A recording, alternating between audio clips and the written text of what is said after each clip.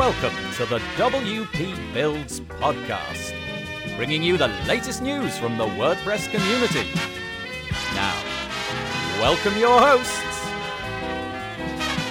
David Wormsley and Nathan Wrigley. Hello and welcome to the WP Builds podcast once again. This is episode 66, entitled How to Badass Your Brand with Pia Silva. It was published on the 8th of March 2018. My name's Nathan Wrigley from pictureandword.co.uk, a small web development agency based in the north of England, and I'll be joined later for a discussion entitled How Involved Should We Be with DNS Records? And I'll be joined by David Wormsley, I should have said. And also we'll be joined at the end to have a very, very brief discussion about FOSS, free open source software. Please, if you wouldn't mind going to the wpbuilds.com website and downloading, listening to this episode. Also, there's buttons. I'm sure you know by now. It's the same old trope that I'm using. Go and click the buttons and share it everywhere. And whilst you're there, click the iTunes one and give us a 5-star review. We've got a healthy Facebook group of over 1,000 members, and you can find that at wpbuilds.com/Facebook, or you could just go to Facebook and search WP Builds. If you go to wpbuilds.com/subscribe, you can get on our mailing list and /advertise to get an advert on the podcast. Okay. Thanks for joining us again. We will go in a moment to the discussion, but first of all, I should talk about Badass Your Brand with Pia Silva. I was actually introduced to Pia Silva by Brent Weaver, who was on the podcast from YouGurus a little while ago. And she's got a book which is coming out simply called Badass Your Brand. And in this episode, she talks us through what's contained in her new book, but also the book lives on top of the work that she's been doing for years and years, trying to make an agency in which she is comfortable. And she's done it. She's taken the opposite approach of getting bigger and bigger. She's gone smaller and smaller and gone for sort of slightly cheaper websites, not aiming for the big ones. And it's had a very profound and positive impact upon her life.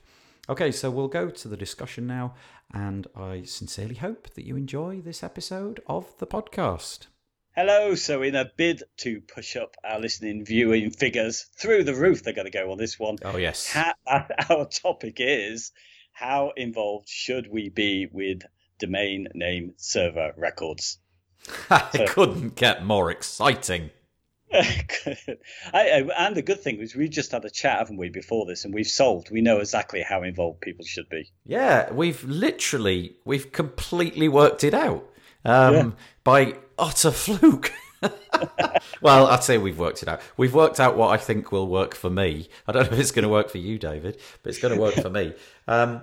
So first of all, if you're a website builder, I'm guessing you've come across all the sort of the fun that you can have with domain names, DNS records and what have you. And there's absolutely loads of them that you need to set up in order to make a website work properly. But what are the problems? Before we started this call, David, you illustrated 3 ways that you thought you could handle your client's domain name records. Do you want to just go through what those 3 ways are? Yeah, so I thought, well, the first option is that you can buy the domain for the clients and totally have management over this. So you take care of the billing. It's great for the clients because they just have to pay you for all of your services and don't have to worry about all of that technical stuff. And you, as the business and agency, can make some money on top of that. Then number 2 would be that you could say to the client, well, they need to register their own domain and give you access to their account so you can make adjustments. So either just point the A records to your hosting, or perhaps send the whole records to another place where you could manage them. So a friend of ours does that through Cloudflare, where they've got DNS management system. So that's what he does. And then thirdly, and the one that I've been going for at the moment, or trying to move to, which is where I say, it's your responsibility. Here is the IP, and you need to point your A record to here. Yes. But by complete fluke, we've discovered a 4th way, which we'll get onto later. So basically, broadly speaking, option number 1 is to do everything yourself. Option number 2 is to set it up get them to set up their DNS, to purchase the domain, then give you their login details. And the third one is to kind of basically make them do everything. Is that right? Have I got that the right way around? Yeah, Okay. That's basically it. Yeah. What are the problems inherent with doing it all yourself? Well, goodness me, they are broad and deep.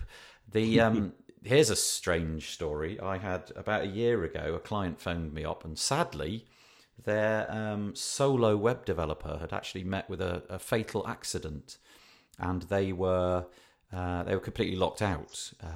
And my understanding is that you can write and go, or you can go through some process with ICANN or Nominet in the UK in order to request all of your DNS to be, I guess, in some sense, the word might be unlocked, so that you can regain control of them. As it happened, I never did go through that process because the client, we didn't move forward with the project. They went somewhere else. So I don't know how that process would be, but that could be an absolute catastrophe for all of your clients if you're managing everything and you sort of keep it all secret, and you're not working with a team, you're just by yourself.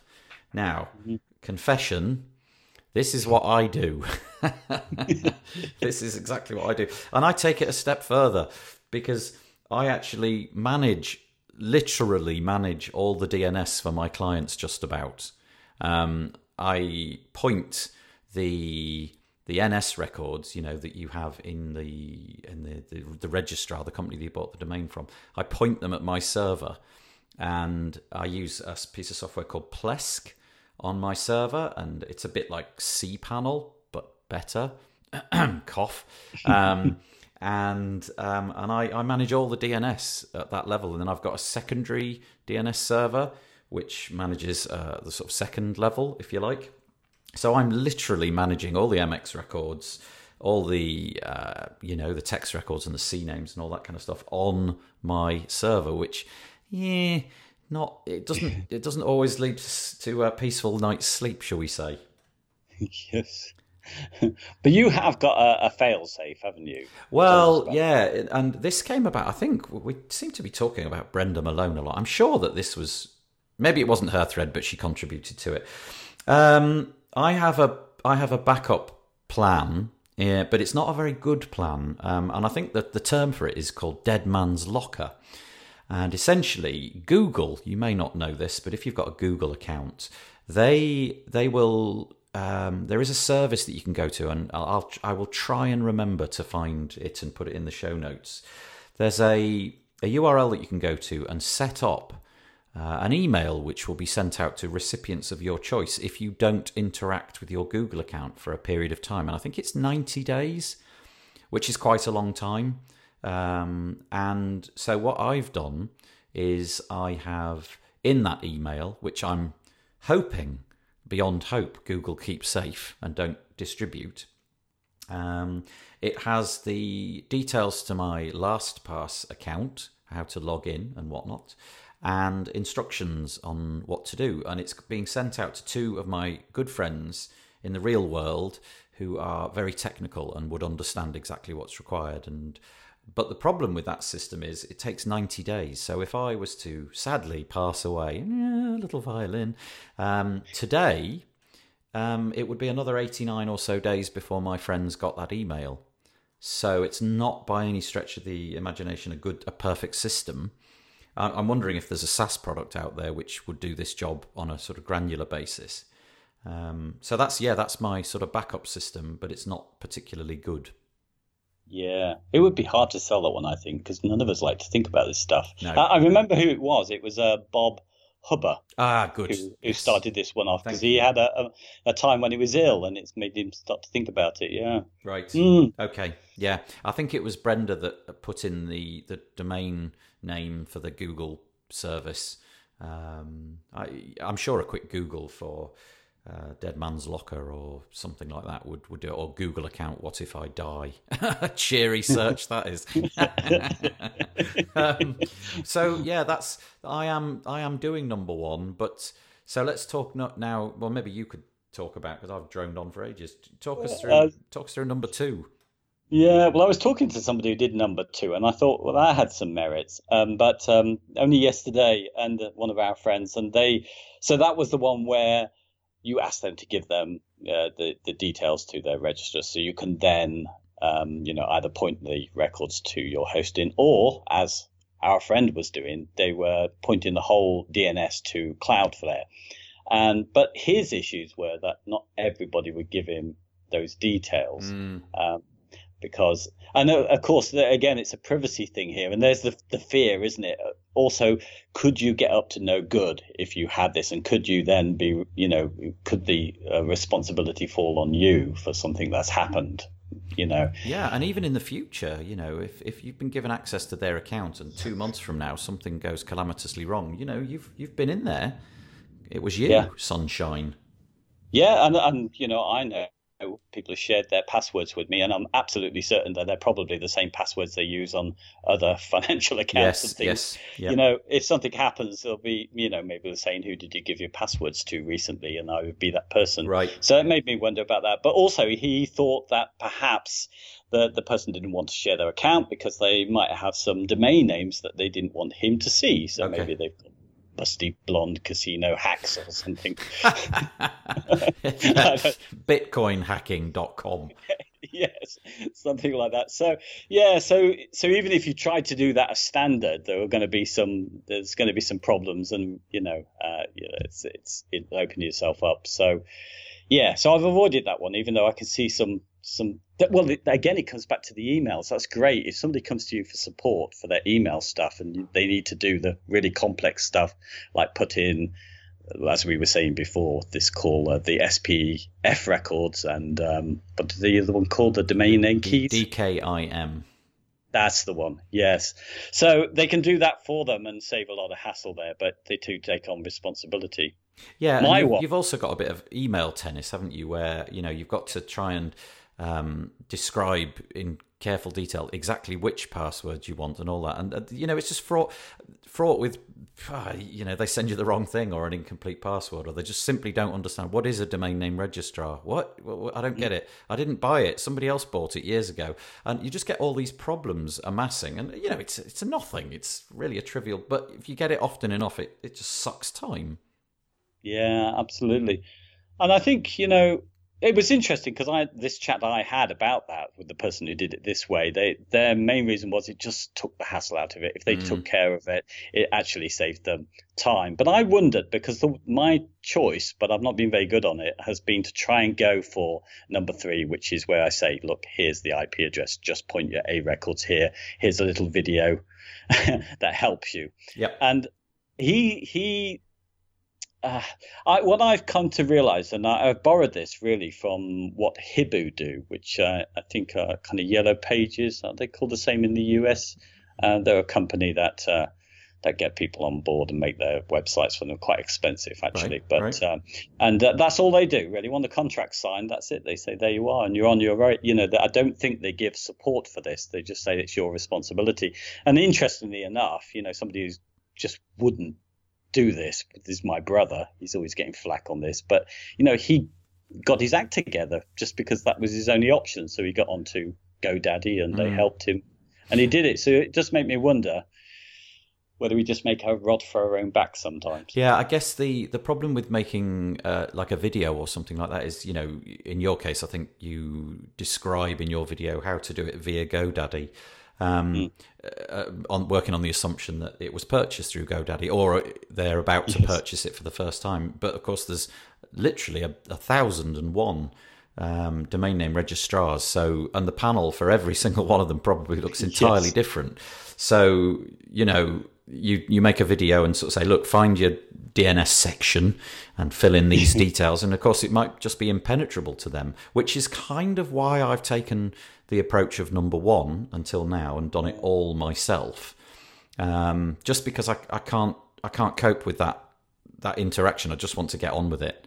So in the past, I've just said, look, set the IPS tag. I think it's called that throughout the world, the IPS tag. And I'll take over the domain. This is how we're doing it. All right. And and I'll do everything from there, because of course as soon as you've got the domain, you've got the DNS, and then I bill them on an annual basis for the registration of the domain, and take care of all the DNS. But I'm still alive.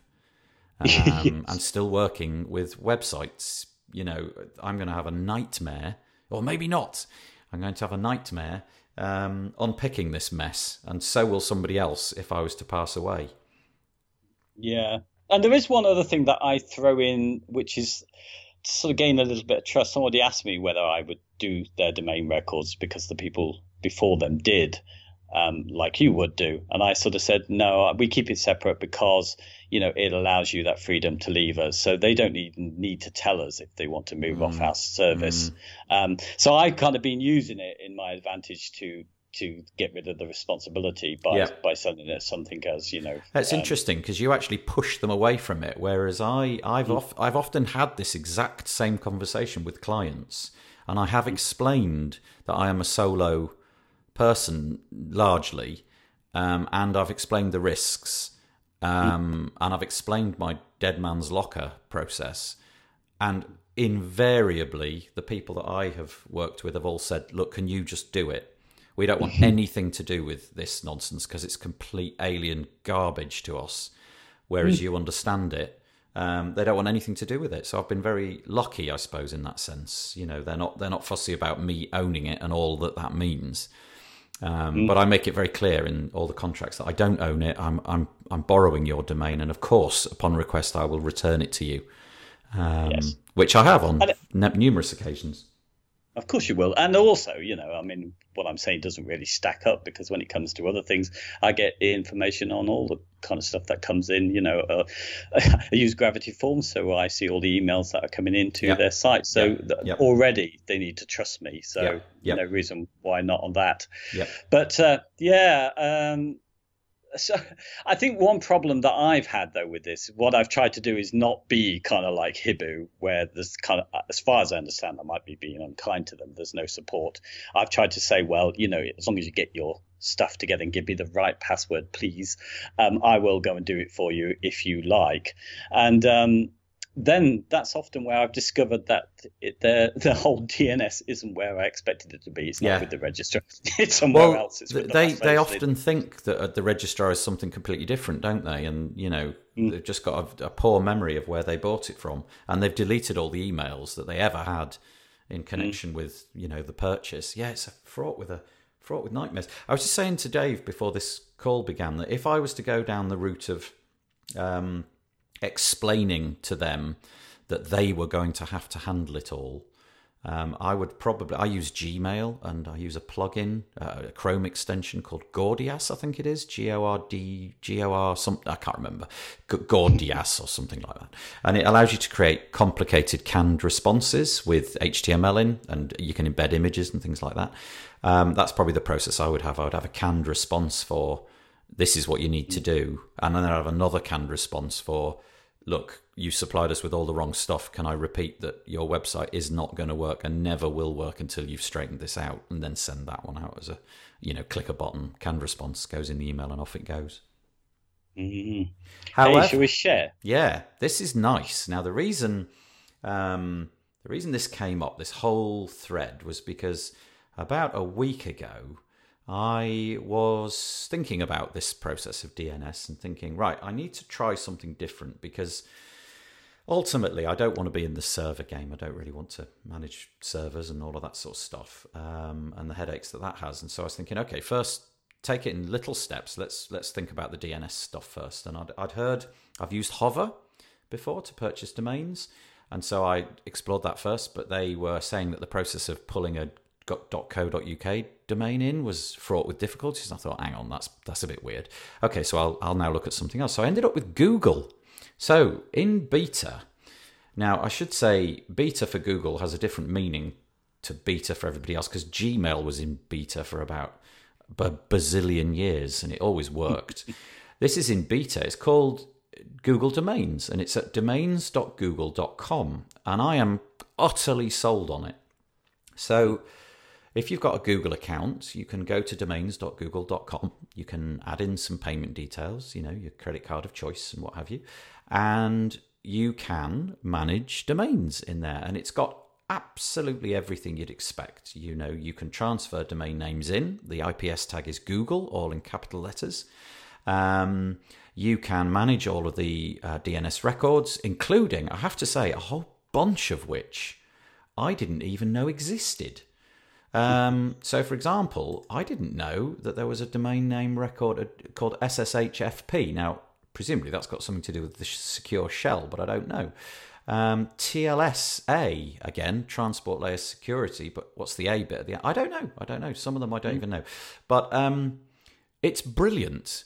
Now, you can set it up to auto-renew. You can configure your email address per account and so on and so forth. But the bit that we just found, which was a bit cool, is if you go into the domain and you click the cogwheel, so the settings, if you like, for that domain, there is a setting in there called domain permissions. And if you click the little button called permissions, you can type in an email address. Now, presuming this has to be an email address registered with a Google account, and you add them in, and they then gain full permission in their Google account to update the DNS records for this chosen domain. Now, it also appears that they can also take over responsibility for paying for it. So this seems like a nice solution to all the problems, I think. What do you think? Do you think I'm over-egging it? No, it does seem really interesting. Whichever way you're coming at it, even if you're buying it and then possibly passing it on to them, or the other way that you're suggesting that they buy it from them, because then they can give you permissions to, well, hopefully we maybe have the same issue about how they do that, but so you can go and help them with their DNSs. So I like it. Well, the permissions that you give are as follows. You can manage the registration. So by adding them in this way, you can then, the person who has been added in can renew, add years of the registration, cancel, start, auto-renew, delete the domain, add or delete users. So, they become, in effect, administrators. They can manage settings for any website, email alias, or G Suite account. So that's probably some completely different discussion to be had. And they can add, edit, delete any record in the settings. And it would also appear, as we said, that they can take over the ownership of it by payment for it. Now, I don't know if they can boot you out. It sounds like they could, but that's fine as well. If you set it up and they boot you out, well, okay, that's great. You booted me out. You don't need me anymore. So I'm quite keen. What I think I'm going to do is in the future, I'm going to try this workflow. I'm going to set up the domain, make sure they've got a Google account, and if they haven't, that will be another thing they'll have to do. Turn off auto renewal so that every year it needs to be charged. Write them an email saying, look, on this date, and it says it in big bold letters, this domain is going to, stop being registered, and say, look, you need to get your act in gear and make sure that you're paying for it from this moment on. So yeah. I think, yeah. Have we missed something? Are we being silly? Have we done something wrong here? Probably someone will let us know. But it seems to me this is how it should be. I mean, that is the way we can do it. I don't know how other people. This is another conversation. But like Google Console or Webmaster Tools, if you're the old name, or Analytics, you do this, don't you? You invite people. You can set it up, and it seems the logical way. Well, so. Maybe this is a workflow that everybody's already got with some other domain DNS provider. Maybe Hover do this, maybe GoDaddy do it, but the ones that I've used prior to this, they didn't. It was just me, and my username and password was the lock to keep people out. I've never seen this permission setting, so if it's nothing new, apologies for wasting the last 8 minutes of your life. But it's new to me, so I'm quite excited about it. Well, I can confirm I had to transfer one from GoDaddy, which is the largest provider, and that was quite difficult. There was a system to do that. Once they created an account, I could send it to them, but they insisted that they must have a telephone call with me. Okay. So we couldn't do it without that telephone call. And, I can see the security model for that, and I can see why they would do that, because obviously if somebody hacks my Google account now, they've also, in effect, hacked all of my website's DNS if I bring them all into Google, and they can then, send them to themselves and log out of my Google account, and I won't be any the wiser. Yeah. Well, maybe I'll get an email. Who knows? I haven't filled that button in yet. Oh, sorry, I haven't clicked that button. Maybe I'll get an email saying, "Are you sure you want to do this? Click this button to authorize." You would hope something like that would happen. And it's Google. They're good at this stuff. Indeed. Yeah. Well, right. I think, yes, we've done it, haven't we? Yes, we have. We've literally done it. Okay, let's call that one a day. I'm going to go and towel myself down. I'm sweating with excitement at the possibility of playing more with some Google products. Right. We should get on with the interview. Thanks, David. Hello and welcome to this week's guest interview. This week we have Pia from, two places really. I think the primary place we want to mention is from the website badassyourbrand.com. But she's also a key part of the agency, I'm going to call it, Worst of All Design. She's a New Yorker and she's joining us on the line. Hi, Pia. Hi, how you doing? Thanks for having me. You are very welcome. Now, I should just say, before we start all of this, that Pia is based in New York, somewhere very dear to my heart. I would love to be there. It's equally cold there as it is here, I expect. Yes, dropping every day. So she's on today to talk about something which she launched a little while ago called Badass Your Brand, which is actually sort of old school book that you can buy on Amazon. But maybe you just want to explain to us a little bit about what Badass Your Brand is, who's it for, what's it all about, and so on and so forth.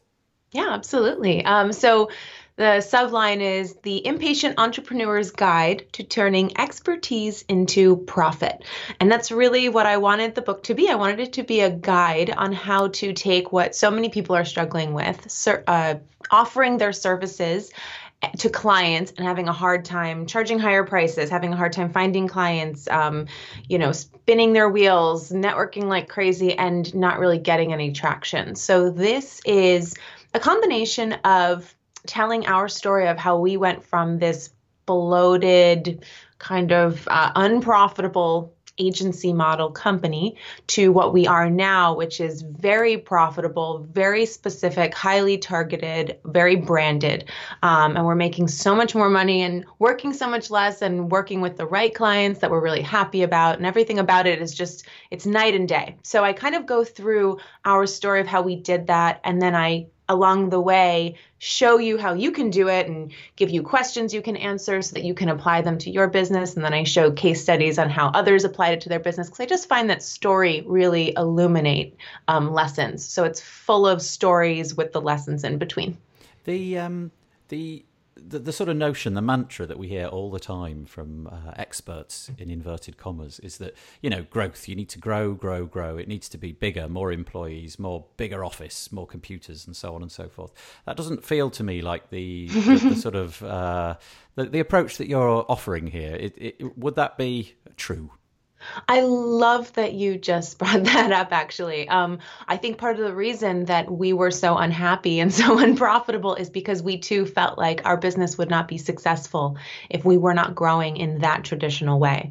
And at the time that we were in debt and miserable, we had 2 employees and a lot of overhead. And it was actually by cutting the employees out and really focusing on what me and my partner, who also happens to be my husband, what we really want out of a business and in life, and kind of forgetting what everybody else was saying it should look like, that we really got to the heart of what was going to make us happy and successful. And we realized that we didn't start a business to have employees who were practically our children, that we had to watch every day and give work to. That's partially my fault because I didn't know how to manage people. But that said, we really wanted freedom, and we wanted to just do great work and work with great people, and also have time and flexibility and money to do whatever we wanted, like travel. So we decided to build a business that really accommodated those goals, and we succeeded once we realized that. Yeah, it feels like a sort of an exploration, if you like, of learning about what it is that you actually are good at and what it is that you desire. Because the model for me, I don't know when I figured it out, but I figured out at some point that I was never going to be a large agency, largely because I'm not that good but also because it just doesn't fit my personality type, if you know what I mean. And I still am on that journey. I haven't worked out what my kind of like unique thing is. But it feels to me like that's what you're trying to encourage and achieve in this book, getting people to understand their own strengths and the things that they should concentrate on. So what is the approach? What are the steps that you would take somebody through in this book to enable them to understand themselves better and grow their business because of that understanding? Yeah. Well, I think it's a combination of first really being honest with yourself about what success looks like to you, and not in the abstract. I think people, if you don't think about that question too deeply, you just think it means, I don't know, money, Yes, right? But money isn't really success. It's what you get with money. Usually that's success. And what I realized was it wasn't the money or things, it was time and freedom. Right. So then I thought, wait a second, can I get time and freedom a different way? Maybe I can. And so that, opened my eyes to a lot of different possibilities. So what success means to you. And then I look at, with all of my clients in any industry, I'm usually asking them about previous clients, previous projects that they loved, something that they not only really enjoyed, but it tends to be that the projects you love also happen to be projects that you excelled in, where you delivered high value, where the client was very happy with your work. I ask about those clients and projects because that usually is a good indication of where you should start focusing your time. And then the other thing I ask is about profitability. So let's look at the kinds of projects you do and see which ones are more and less profitable. And by profitable, I often am educating the less financially savvy clients of mine that profitability is not a gross price. It's not the gross number. It's what is left over at the end. So a mistake that I made that I see a lot of people making is I was going after bigger and bigger clients, but I was actually becoming less and less profitable because those bigger clients were such more of my time. So I doubled down and went backward the other way. I went from pitching $30,000 to $50,000 projects to pitching $3,000 one-day projects, and I was instantly more profitable and happier because I liked those projects more. So it all kind of aligns around what you love and what's most profitable, which is chapter 1 of my book, kind of explains how to do that. And then there's a whole bunch of other things, but I would say one of the last chapter and a big thing that I tout is, getting the chutzpah to say no to clients who are outside of that, so you can really own your reputation and niche. You make that quite clear on the website, which we'll share, of course, with everybody once the podcast is over, that this process is not about making your message watered down so that it appeals to everybody. You're quite gung-ho about making sure that it's targeted very, very accurately, but also don't care too much about upsetting people. No, that's the wrong word. About alienating certain people who were never going to be your customers anyway. In my situation, I found that to be tremendously hard to do. I live in a smallish community and I rely to some extent on local clients. Have you got anything to say about that? Is it always a good idea to message so uniquely, or is it okay sometimes to be more like me? Sure. Well, first I want to clarify, I define a badass brand as having two unique characteristics. One, it has to magnetically attract your ideal clients, and it's okay with repelling everybody else. There we go. Yep. And so it's not so much about pissing people off. It's just about it's okay if some people don't get it. Yes. Some people are always going to not get it. And the second characteristic is it needs to be able to charge a premium price and still win the business. So you can charge more than the competition and clients will still close with you. And if you have those two things, you have a badass brand. Now, let me clarify that those are the only two definitions. And I am often working with clients. I mean, you'd be surprised how many corporate kind of clients we attract, lawyers, financial planners. Even if they do want to stand out in their industry, they don't necessarily and shouldn't be as standout as we are. We push it to the extreme for a reason. We're walking the walk. We want to show you that it's okay to go this far. But often I am looking at a client in the context of their landscape, their goals, and their competitors. So what is badass for them might feel very bland in my industry, and vice versa. So it's all relative. It has to be authentic to who the person is. I would never, ever suggest that you do something just for the sake of being different. That will be fake and authentic. It will smell horrible to everybody that sees it. So it is, and that's kind of going back to the what do you love, what's most profitable. It's really just about finding that sweet spot that's really yours, and then owning it, like throwing it up on a billboard, doing it with every inch of your energy, every drop of your energy. That's what being badass is all about. It's about that commitment to your thing. So it's not necessarily about always being edgy and trying to push the boundaries and make yourself remarkable because you're not like everybody else. It's more about the energy that you put in and the amount of drive that you've got and those kind of things. Yes, definitely not. And for us, worst of all design badass brands, I mean, we're definitely out there, but we're out there because that's very authentic to what we're doing. So you won't see on our website anywhere the phrase, stand out and be different. And that's essentially what we're helping people do.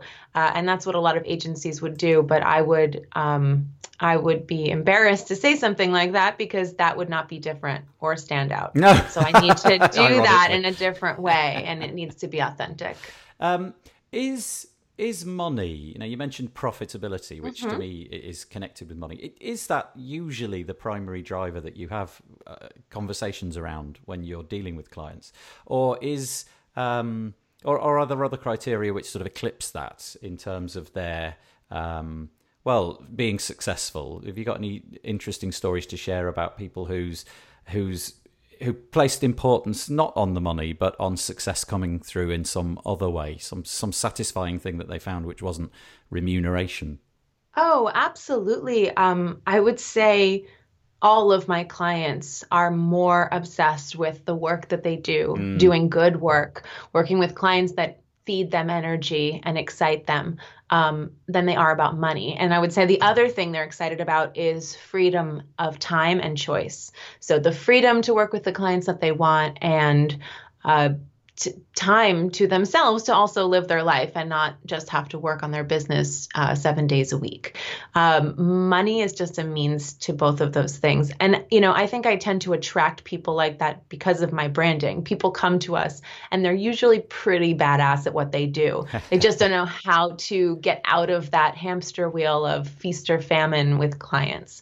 So I love numbers. I was an econ major. I love thinking about profitability and money, but also for a means to an end. And I think a lot of people are shy about the money because they think that wanting money somehow negates their love of their work or the value that they provide. And I try to shake them clear of that and understand, no, money is part of your messaging and your strategy. It helps position you, actually. Your price point will tell people at the very beginning, before anything else, how they should think about your business in relation to others. And a high price point will tell them that you're an expert. And I have to back it up, of course. But, Yeah, it's interesting. For me, I think money has always come of secondary importance. For me, being, in your vernacular, badass would be having loads of time with my family. That would be my ultimate achievement, if I could be profitable but spend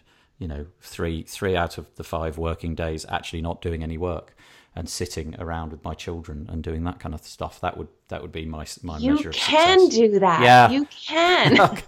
Oh, I need to read your book more carefully. Yeah.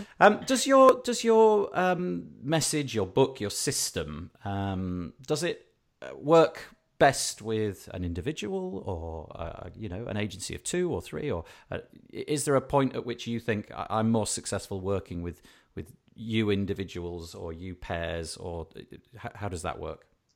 Well, I only work with 1 to 3 person service Okay. businesses, so that's my niche. I do that because my process is best suited for no more than 3 opinions in the room. Now, I'll say that we do have clients who maybe it's only one person, but they've got a small team below them. But I'm only working with 1 to 3 people at the helm.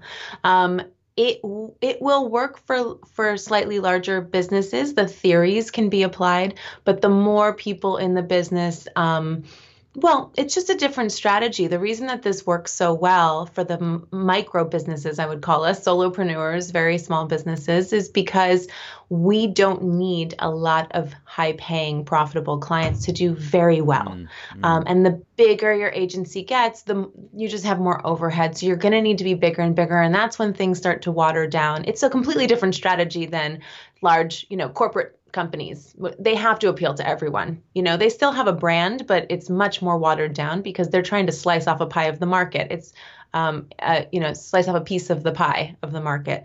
And that's just a completely different strategy. So this is very targeted to the kind of 1 to 3 person service business world. Does your book provide a sort of step-by-step guide as to what you would be doing with somebody should you be in the room with them? Or is it more, well, yeah, maybe just tell us about what we would find if we opened at chapter 1 and went through each of the chapters. Yeah, so the book is, it helps you figure out where your sweet spot is and what your brand should be and how to think about it and how to price it and all of that. It is not as much of a behind the scenes on how we work, although I talk a lot about our process, because it's not written specifically for branders and designers and website people, although those are our people.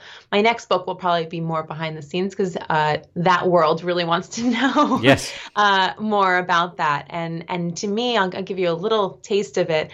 It's a combination of process, having a very clear, tight, defined process that you can repeat over and over again, and the psychology of working with clients. And I cannot stress enough how much thinking about the psychology of your relationship with your client from the very first time you interact with them through the entire project is critical for a successful project. And, we have clients come in at 10 a.m. And leave with a fully functioning website, brand, everything completely approved and done at 6 p.m. Nice. And that is not a small feat. That is something that happens because we have such a choreographed process with very tight client management expectations in there.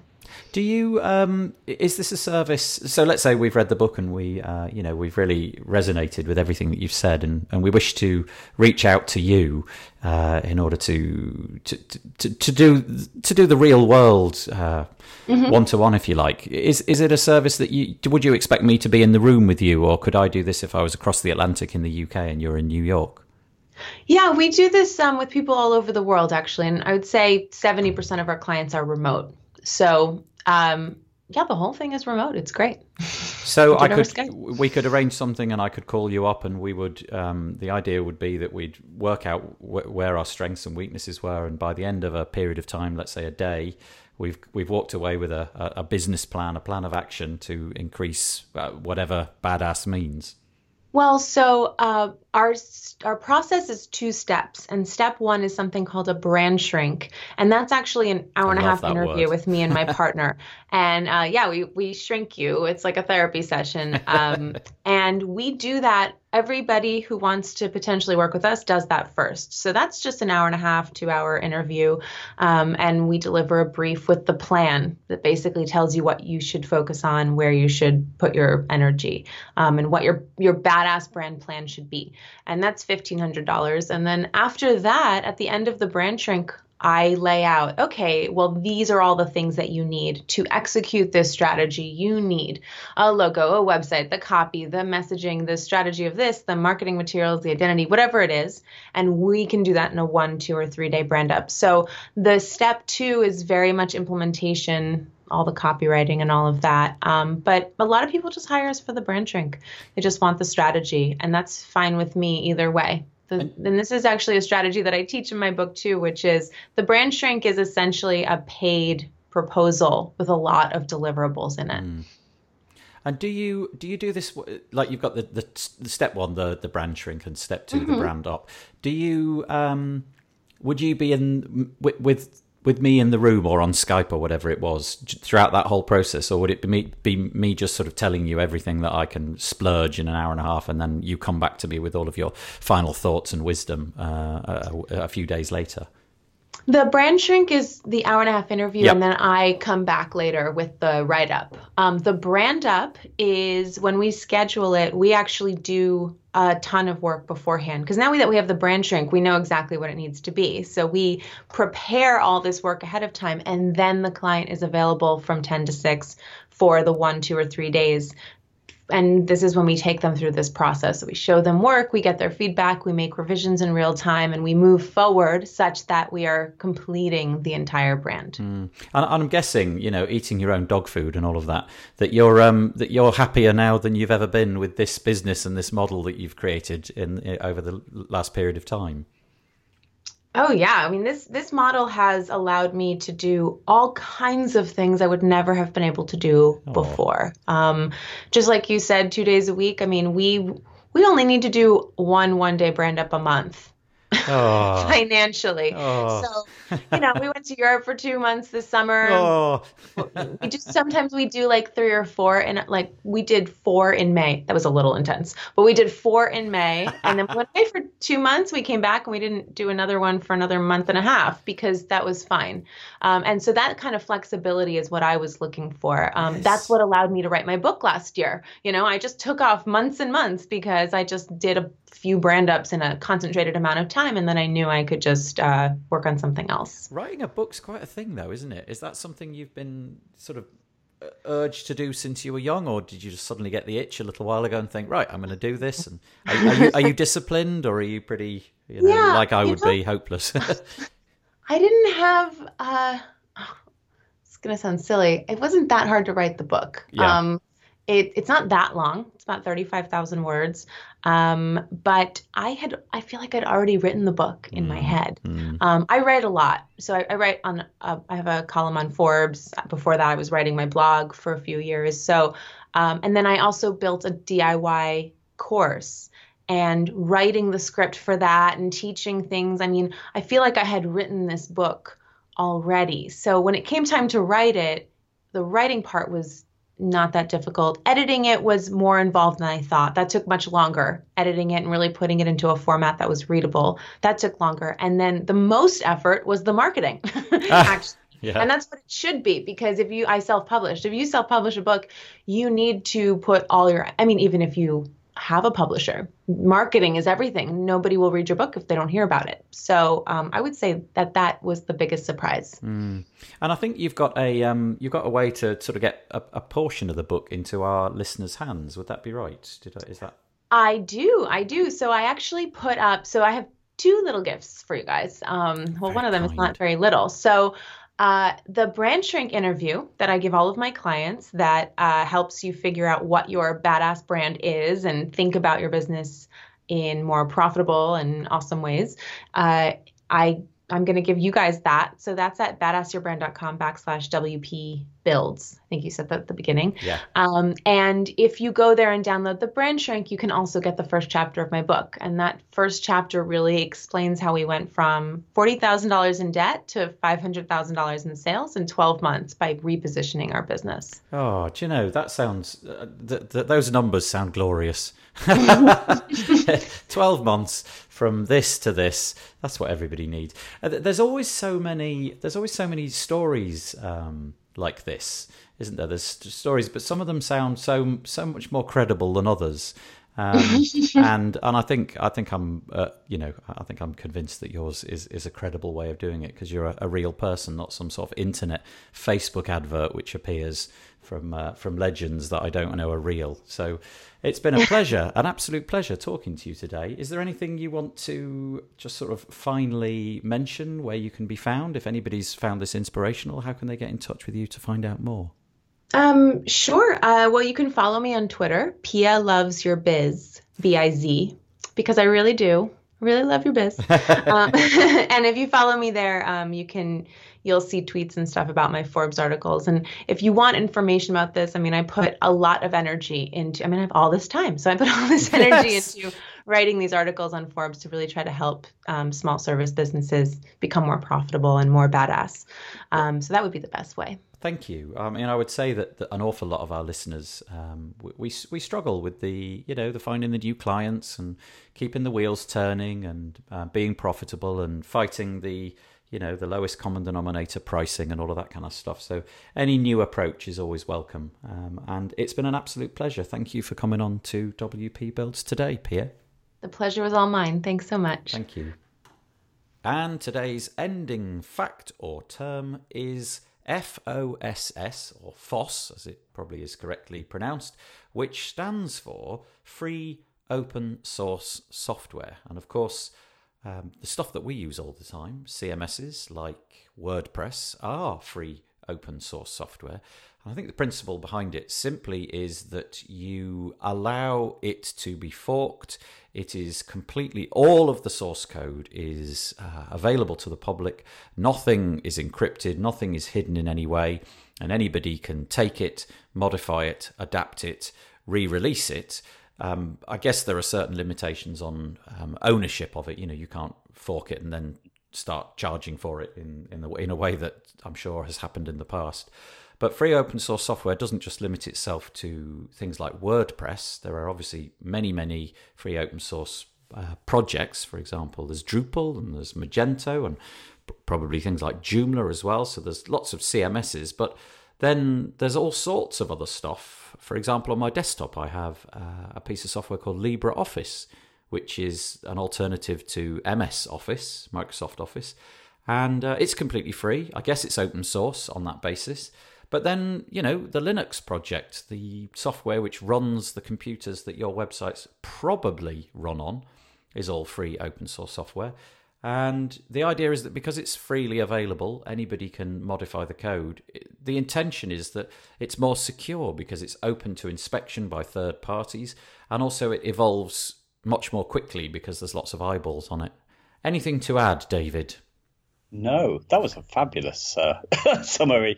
You know what? With this stuff, I always find myself contradicted on this one. So Linux is something that always looks so ugly, and it's something that only people who live in sort of darkened basements use. Yes, it's not as bad as all that. There are ways of making it more attractive. There's like the Genome Project and things like that for Debian-based systems. But I think it's fair to say that Linux isn't the most attractive because most of the people that are using it don't care one bit what it looks like. They're simply interested in the command line. Yeah, absolutely. Well, I mean, it's a fabulous thing, and it should remain like HTML itself. It needs to be free. The net would be an entirely different place, wouldn't it? Well, it's just such a wonderful notion. You've got things like Microsoft, who, because of their commercial license, can obviously iterate that and pay employees, and Apple and so on.